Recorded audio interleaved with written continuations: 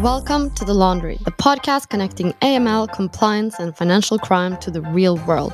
I'm your host, Marit, and in this episode, we are asking, what is a PEP anyway? If you've picked up a British newspaper, switched on the TV, logged on to social media, or attended a political party conference this year, there is one word you will have come across again and again. Debanked. Over 1 million people have been debanked in recent years. Debanking isn't always about people's views. Some banks use third-party companies to compile risk assessments for them. The regulations are wrong. We brought in politically exposed persons regulations and money laundering regulations to try and deal with the kind of Don Corleone characters, not to try and deal with Nigel Farage. They denied to me on the phone on Friday that I was a PEP, a politically exposed person. That's the reason nobody else will have me. You could be a convicted murderer and not lose your bank account. There are terrorists who have bank accounts, for goodness sake. They say he's not a politically exposed person, but then they say in the documentation that he is. Look, this is not only sinister, it's abjectly political. The FCA is telling us there's no evidence of banks using political reasons to debank high-profile people. Does Prince Andrew still have an account with you, Coots? In fact, if Nigel Farage could bank all of the attention he's getting now, there's no way they'd have closed his account. Money makes the world go round. British politicians and media figures are in uproar about bank accounts being shut down or applications being rejected, reportedly due to political connections and beliefs. The term politically exposed persons, previously only known to compliance nerds, has suddenly become a mainstream talking point. The decisions behind the scenes in financial institutions are being exposed for all to see, and we've seen some high-profile resignations because of it. So, in today's episode, we are asking, what is a politically exposed person in 2023? Should political views matter? And why is it so important to get it right? To dive into this topic, I'm joined by James Nurse, Managing Director at Fintrail, and Phil Cool, MRLO and Head of Compliance at Oak North Bank.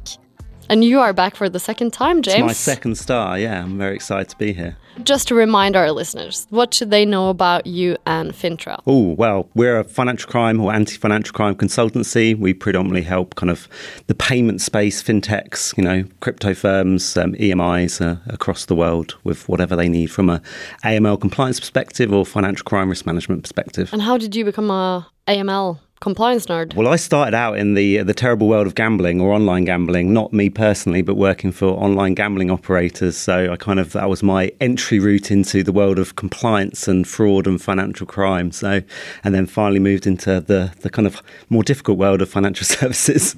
And you, Phil, what should people know about you and Oak North? So I've been in anti-financial crime for about 13 years. I started my life at what was then the FSA, now the FCA. Spent some time at Lloyd's and Investec, and as you referenced, most recently at Oak North, where I am the MLRO. Oak North is, for those who don't know, a lending and savings bank in the UK, and our reason to be is to help the missing middle with their lending challenges. So with your background in the FCA, it should be interesting to dig into the FCA report a bit later on into the episode. We shall see. But I can assume that the term PEP and the conversations around it has changed in the last 13 years. But what if we just start off with, what is the best definition of a PEP in 2023? I mean, you could dive into the regs and get the definition if you so wish, but I think the easiest way to think about it is that a PEP is somebody in a privileged governmental position with A, influence, and B, the opportunity and, let's say, the know-how and the contacts and the feasibility to access a certain level of funds. So I think it's those two things. It's an influence point and an access to funds point. Do you agree with this? Yeah, definitely. It's basically an individual who has a prominent place of power that has control over who could possibly have control over individuals, state-owned or certain specifics. So yes, pretty much, you nailed it. And why should banks and fintechs care about PEPs? Like, what makes this so interesting? Interesting is an interesting word to use. I mean, look, banks and the financial industry and all the regulated sector are interested because it's been such a key part of the reg since 2007. So that's when they first came in. The focus. So you've been through the entire transition then with 13 years. Almost. Yeah. I mean, when I started working in FinCrime, there was a real focus on PEPs, and particularly when I was at the FSA and FCA then, every visit we did, we looked at PEPs. It was an easy thing to look at. The regs from 2007 had been in for a while from that point, so firms had a bit of time to get with the program, so to speak. And yeah, it was really the focus of most visits that we did. It has changed since then, though. It was very much a foreign-focused regime to begin with in 2007, and then in 2017 it shifted to include domestic as well. Although actually, I think interestingly, by then, and James, you can comment on this, I think most firms had already started to include domestic PEPs in their arrangements before 2017. So that's been the major shift in more recent years. But it has been a theme for a long time, and the requirements have stayed pretty much the same, which has been helpful. But yeah, it's an important part of the framework. Yeah, definitely. And I think, as you said, how it's progressed a little bit is, originally an international basis, and then we've got the principle of a lower risk and higher risk PEP, which is ultimately whether it's a local PEP or an international PEP. And, we're certainly going through the motions again in terms of what is a PEP, as you asked the questions at the beginning. But I think going back to the basics, I think when we're thinking about specific financial crime related issues towards PEPs, it's about corruption, I think, is the main kind of basis of a lot of the original concerns around PEPs. And unfortunately, some of those legacy concerns have continued on, and whether they're fit for purpose for certain circumstances, I guess, is one of the things that are in question at the moment. Do you think fintechs care as much about PEPs as banks do, or are fintechs and banks equally interested in this? I mean, I'd like to hope so, given it's a part of the law. As I said, it's a real key focus of every regulatory interaction. So I'd be very wary if I was a fintech and I didn't have the right focus and framework around PEPs and PEP risk, because there's actually it's pretty prescriptive what you need to do for PEPs. It's not as grey as some other areas, so it's relatively easy, I would say, to engage with in terms of what you need to do. So yeah, if you are a fintech out there who has not implemented anything to do with PEPs, I would start doing that pretty quick. Yeah, you're right. I think whilst we love a risk-based approach, I think, and the principle of risk-based approach being enabling you to be a bit more flexible and take your own measures, I think ironically the PEP situation is a bit more prescripted in the sense that what you need to do as PEP, you just have to, they're saying they're taking a risk-based approach, but ultimately this is what you need to do within a risk-based approach. There's less room for interpretation, as you mentioned there. Do you think the fintech community is as exposed to PEPs as the traditional banks? I think, if we look at what fintech has done, it's taken various different components of a bank and broken it down into an individual product potentially, or multiple products. So in terms of the exposure, in principle, it should be the same because the product set are, they're trying to do similar things. Obviously, there is an argument that certain facilities that PEPs use, I mean, Coutts as an example, which I'm sure we'll come on to at some point, those particular organisations are very much kind of aimed at more higher net worth individuals themselves. So ultimately, I think there's a few less fintechs that are necessarily kind of primed, particularly at certain markets. So I guess, different fintechs are going to have different exposure, mainly due to what they offer, the clients they chase, but which is no different to certain financial institutions that are we view as more traditional. So on the topic of PEPs, and especially today, because, the Nigel Farage scandal was again in the media, we can't avoid this topic. So I think we should just kind of recap the UK debanking scandal. So what are your thoughts on this? Was it like a PEP scandal or? No, I don't think it was personally. I'm not even sure it's a scandal, but there you are. It's, Nigel Farage has made a big deal about having his account closed by Coutts for reasons which he believed were kind of anti-financial inclusiveness, I guess, and were based on his political leanings as opposed to based on more fundamental reasons as to why a bank would close any relationship, which I think on the one hand is very fair to call out. But is it the wide-ranging issue that is being claimed? I'm not sure I'd personally agree with that. There is an issue around the industry with financial inclusivity, and that's been well known for a number of years to make sure certain populations around the country and around the globe are properly banked. But I don't think there was a issue that was there that banks were making just blind decisions to close out politically leaning accounts. I don't know if that's your experience, James. Well, there's an element of frustration, I think, in the industry because obviously the debanked population is very well documented and that we need to do more to kind of be more inclusive. And I think there's quite a lot of frustration that ultimately an individual with power was able to obviously use their kind of public profile to, I guess, push an agenda for something they wanted. So I think there was quite a lot of frustration from people that I've spoken to that suddenly we're having to run around, look at PEPs again when there's so many other things kind of on the agenda that could potentially be more important to consider at the same time. So, yeah, it wasn't necessarily a scandal, as you said. And I think if we unpick some of the kind of piece that came out from NatWest today on the independent review, I think there's definitely bits where they didn't do everything correctly. But I think from the sound of things from this independent review, it certainly wasn't a scandal, and the actual exit itself was, well, whilst not handled correctly, the actual kind of exit itself was to do with commercial decisions,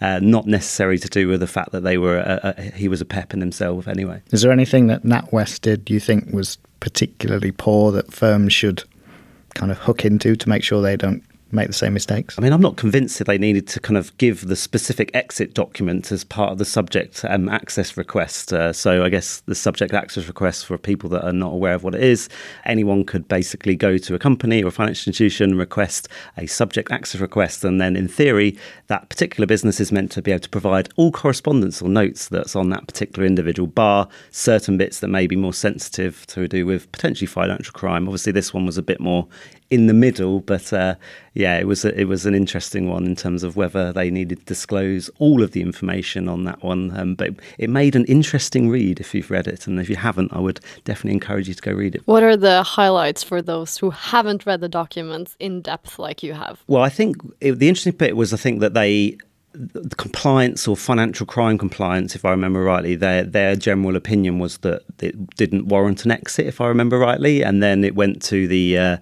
reputation committee, and who subsequently made an overarching decision based on a few factors apparently to ultimately exit the account. Allegedly, they offered him another account, and I think that's a really big thing to kind of point out. There's lots of PEPs and politicians saying it's not fair being unbanked. These PEPs are not unbanked. They have multiple accounts in multiple jurisdictions for various tax efficiency reasons. So they certainly have accounts. Just because they don't have one account closed does not mean they don't have another account somewhere else. Now, you should assume Nigel Farage had more than this one bank account. I think he had his assets spread across a few different places, yes. But it kind of gets to the question, like, should political views even matter in the world of PEPs? So ultimately, no is the main point. But I think there's a right for free speech in the UK, as there is in a lot of different countries. But there is a fine line between, I guess, hate kind of speech and certain things that mean the right for free speech is not allowed. And this particular scenario, does not necessarily cover that. So I think certainly, political views, the right for free speech should be allowed. And I don't think it necessarily should have an effect. Is my personal opinion. But I'd be keen to see what you think. Yeah, I would agree with that. I would just say that there's obviously extremes of political views, and an extremist view can be a marker of something else. And I think firms need to be aware that whilst you shouldn't make decisions on a person's political leaning, you should take that into account as a possible risk factor if you believe that view to be particularly extreme. So if we are going to the ends of the right or the left, what else might that mean about that person? Do you need to do any further digging? What does that mean in terms of their network and associations? And, firms need to have that thought process a little bit as well. I'm not saying that you should investigate everyone's political view, but in some situations it could be a marker for, some sort of risk. I think that some of those political views creep in towards where there was concerns towards more wider financial crime activity and things like that. So I think one of the points on the Nigel Farage bit and Coutts was that they had concerns of his Russian connections at the time. So I think that was so I guess leaning into what you're saying, 100%, there's extremist situations which should be taken into account where, the political view can be one thing, but where it creeps towards something that might be a little bit more sinister, with evidence, obviously, that's where, there's considerations for how that profile and that risk activity kind of needs to be considered. These events, have they changed in any way how you guys at Oak North work with PEP or your risk controls or your policies? No, not one bit. But I would say that because I think we've got a pretty strong framework around PEPs and PEP risk. So no, this hasn't caused us to review what we do in any respect. What I would say is that as we're seeing now with the consultation on the regs at the moment as well, and what's going or what's possibly coming into the regs in relation to PEPs, is that there's a further push to do less on domestic exposure. And so, firms need to be aware around how they deal with domestic PEPs and that they don't fall foul of the guidance that the regs is going to bring in and that the FCA are going to bring in due course as well.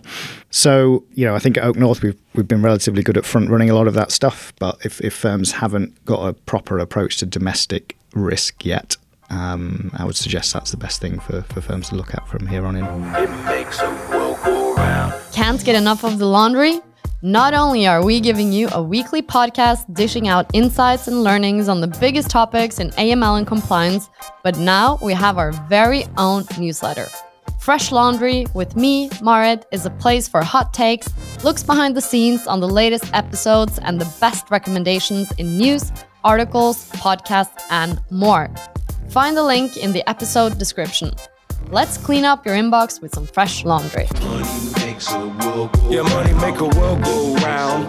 I think we should go on to talk about this, the FCA report. We talked about it a little bit before the podcast started recording.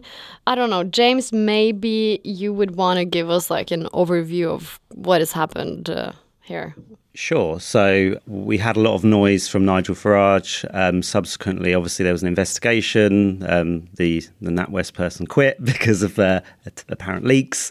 Then Jeremy Hunt, the Chancellor, subsequently wrote a strongly worded kind of letter to the FCA to look into this particular situation.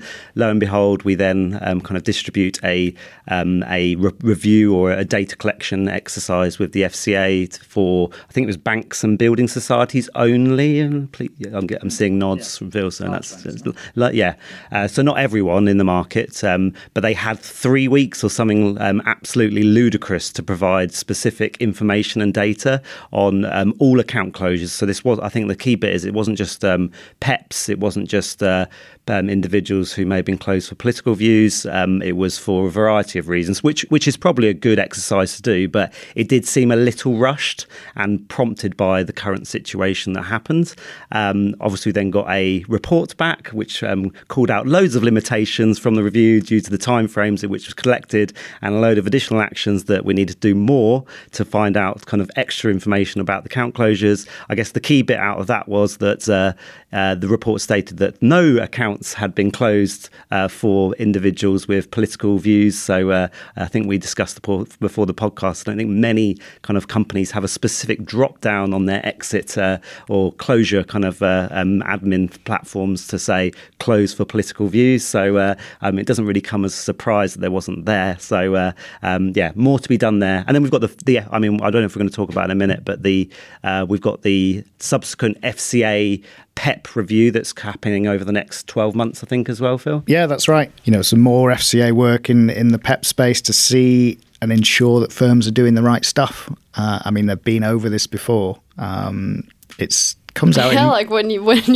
started out, it seems full circle. I thought it was good. I thought the PEP stuff was probably one of the best things the FCA have ever done. It's the most useful guidance they've got. Yeah, I agree. But, there seems to be this view that PEPs are still managed badly in the industry. Do you think it is so, or? No, I don't. I think the fin crime element of PEPs is broadly being managed quite well. In fact, and what's obviously pushed a lot of this is a lot of banks are managing it too well because they're asking too many questions of PEPs and people related to PEPs like RCAs, relatives and close associates, and people linked to PEPs.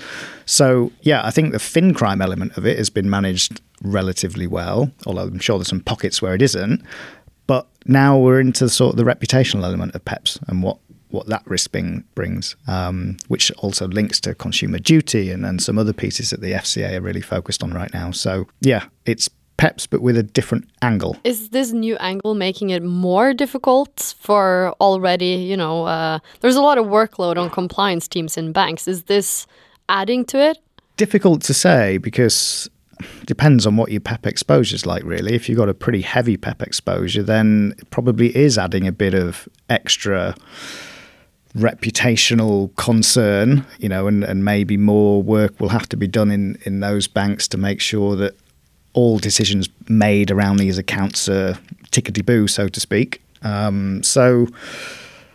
Yeah, it's probably not increasing sort of due diligence levels and that sort of operational stuff, but the kind of, let's say, the softer side of PEP management, I think, is probably increasing. There's potentially a positive outcome that comes out of this, in the sense that if we're declassifying the principle of PEPs from a local perspective even more, or classifying them, but maybe I think the principle at the moment is you take more intrusive steps for high-risk PEPs or international PEPs, and you take less intrusive steps for kind of lower-risk PEPs, which basically means for high-risk PEPs, you need to collect source of funds, source of wealth, whereas for lower-risk PEPs, you can maybe do some open-source search to understand the nature of that relationship and their wealth without actually contacting them. But what it may mean, we don't even need to kind of even look for those low risk PEPs at all. So from an operational burden, it may mean screening and the amount of alerts that get triggered at onboarding for PEPs rather than just sanctions and adverse media and all the other kind of categories that you look at, may be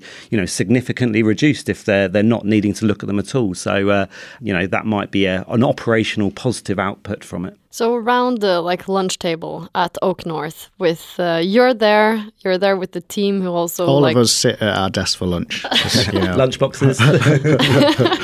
But okay, and then the team who kind of manages PEP risk or due diligence. What is the kind of conversation that goes on at lunch at Oak North involving PEPs and managing PEP risks? It's actually not really much of a conversation topic, I have to say. Maybe because we're not as exposed as some other places, but it's, as I was referring earlier on, it's a framework which is ticking over okay, and unless we get exposed to some sort of significant PEP risk somewhere, probably more likely in our lending book, there's not much for us to do on it, and there's not much cause for concern. So yeah, we focus on a number of other things actually.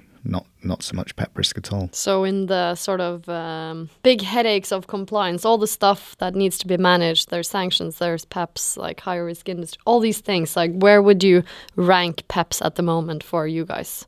Well, middling to bottom, I would say. I mean, it's never going to be at the bottom of the pile because there are some, as we've said, some stringent regs around it. But, from a business perspective, we've got other priorities. And I think from a risk perspective, we do as well. So, we've got to prioritise what we think are the key things to look at and focus on, because we've all got limited resource, right? Definitely. What are some of the tips you would give to other compliance officers in terms of managing the PEP risks? Some actionable insights. I would make sure that you've got a appropriate and reasonable specific risk assessment for PEPs themselves, and really understand the nuance between a direct PEP relationship with the individual and a non-direct, i.e. through a corporate, and what that means, whether they're a director or a UBO or someone else. I think a lot of firms have just applied PEP controls across the PEPs, no matter where they face you in the business. So that sort of approach is absolutely needed. Probably, if you haven't got PEP training sort of sloshed around in your AML stuff with your front office guys and your CDD guys, I'd make sure that that's up to scratch. And also an understanding, probably through that training piece actually, that PEPs can pose risk in different ways. It's probably linked to that first point around through corporates as well, and through linked relationships, because there's this piece around sort of PEP influence, or even people who slightly fall outside of the PEP definition, who still have political influence, like, local councillors and people of that ilk who can't be classified as PEPs because that's what the FCA has told us in terms of guidance, but still pose a local influence risk and can expose you to bribery and corruption and that type of thing. So you've got to be aware of what your business is and how you might be exposed to PEPs through that type of business and the deals you do and the products that you offer. So it's really conclusion, focus it on your business and what your business does and how you could be exposed, as opposed to just applying a blanket PEP approach. It's pretty good. I think I agree. I should be a consultant. You should be. You're welcome to FINRA. You start on Monday. But yeah, definitely. I mean, that blanket approach is so right, particularly in the corporate world. I think so many people are reaching out to potential PEPs on you're onboarding a massive kind of company, and then you're reaching out to like an individual who's like on the board or something for a source of funds and source of wealth documentation when it's completely unnecessary, because there's not actually any financial kind of wealth of their own going through those particular organisations. So I think definitely kind of thinking about your individual risk exposure will help you from an efficiency perspective as well. You'll be doing less if you actually understand it and doing it properly. I think one of the things they mentioned on the NatWest independent review today was making sure you're doing regular reviews of your PEP kind of register as well, and considering declassification, which is super important. We talked about a little bit before about once a PEP, always a PEP. Principally, that is not correct anymore, but clearly there is always some kind of risks that continue after maybe a PEP is no longer in service, as it were. So, but clearly you can declassify them, which reduces your profile risk. You may not need to do the same things that you need to do anymore, which was again the case with this Nigel Farage one. They didn't actually need to classify him as a PEP. He could have been declassified ages ago. It probably wouldn't have affected the commercial decision that they're leaning on to get rid of him.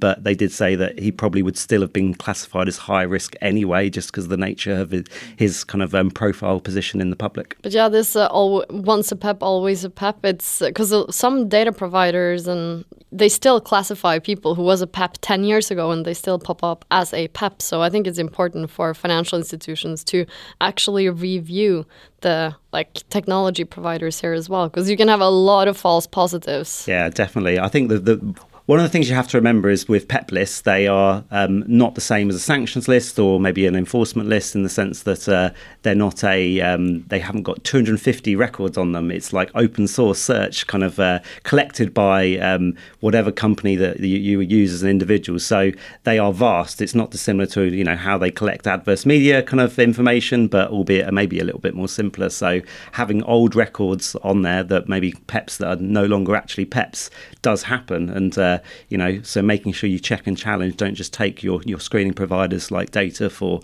gospel, as it were. What's the real world consequence of getting PEPs wrong at a bank? Well, we have to do a massive report and data collection by the FCA. Yeah, that's true. We do have to do that. What is the real world risk? So, I mean, I guess if you don't have a appropriate PEP framework in place, you are naturally at risk from a regulatory perspective. That's real world consequence one for you as a bank, and for MLROs listening, if you are SMF 17s, for you as well. But the actual risk, which in terms of you could, in theory, be facilitating that PEP to launder money or embezzle or corruptly influence stuff or whatever it may be. So banks will always focus on the former, because that's naturally where they need to be, and I get that. But there is a secondary piece as well. What if I don't do this, and what's going to be the fallout of it, which is effectively allowing criminal activity to continue. And I want to be clear, I'm not saying all PEPs are criminals by any stretch. In fact, probably quite the opposite. But they are naturally a higher risk type of individual, and you got to manage that appropriately. And, banks play a role in that. Yeah, I think you've nailed it on the head there. It's, there is being compliant and there's managing your inherent risk. They don't always come hand in hand, but ultimately, banks are expected to be compliant with whatever PEP kind of guidance or legislation's there within your local country that you operate in. But equally, there's also the more kind of actual inherent risks that you need to be aware of your business. So every company, regardless of their PEP exposure, are going to need to be compliant with the kind of different PEP kind of requirements you need to do. But equally, if you're offering, cross-border transactions to, high-risk countries, or what we classify as high-risk countries with kind of high-risk levels of corruption, clearly you are more likely to have higher exposure to potential kind of PEPs and corrupt activities that come with it. So I think it's, making sure you're thinking about the two together. And if I could just add, there's another real-world risk which we haven't mentioned, which is for a number of countries who have political elite who want to get funds, let's say, into London or the UK or wherever in more developed economies. their home countries significantly suffer as a result of what they do and the money that they take out of the economy. That's the real world risk that we're trying to manage. And I think everyone in the FinCrime community should not forget that that is a genuine risk that we need to make sure we do not facilitate. I guess also it's just to join one of those kleptocrat tours that Oliver Bullough organizes here in London to kind of see the real world consequence and imagine like, okay, what could a country do with this money instead of buying this house in Belgravia? But final question. So we've talked about the FCA quite a bit, or the NCA. If you could rub a magic lamp and summon them, get them here in this room and they would answer willingly and openly like one question related to PEP, what should we ask them? Wow. That's a big question. What would I ask them? I think it would be probably more focused to the NCA in terms of what are they doing to strip assets away from the political elite, often the foreign political elite that have assets here. I totally realise the constraints that they have, and I'm not suggesting that they can do more than with what they've got in terms of resources. But as we just referenced, London Grad and whatever else you want to call it, you know, we have a lot of foreign corrupt money here. I will leave that as an open question, you know. Well, it's super interesting, obviously, with, Labour potentially getting in power kind of now, and that certainly changes the agenda with certain kind of things in the UK in terms of what the focus is.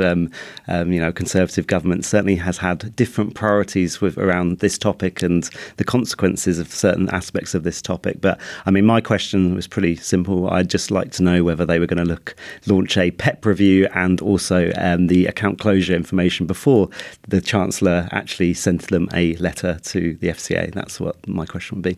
Maybe we will get them on one time and they will answer. They probably hate me now. There's always good that comes out of these I things. still have high hopes to get both the FCA and NCA on the podcast. So, if there's anyone from there listening, please send me a message. But that brings this spin of the laundry to an end. James and Phil, thank you so much for joining me. Where can people find out more about you guys and connect with you? LinkedIn. LinkedIn, www.fintrail.com. I don't know, that'll do. Money makes the world go round. Thank you for listening. If you've enjoyed this episode, don't forget to go check out the back catalog and follow The Laundry on your podcast platform of choice, or subscribe to our YouTube channel. Please also leave a review. To get in touch with the Laundry team, you can comment on the Strides LinkedIn page or email laundry@strides.ai. Your host for this episode was me, Marit. Our producer was Matthew Dunn-Miles. Our engineers were Dominic Delargy and Andrea Busco. The Laundry is proudly produced by Strides and AML Intelligence System. Find out more about us at strides.ai. See you next time. Vi ses! Yeah, money make a world go round.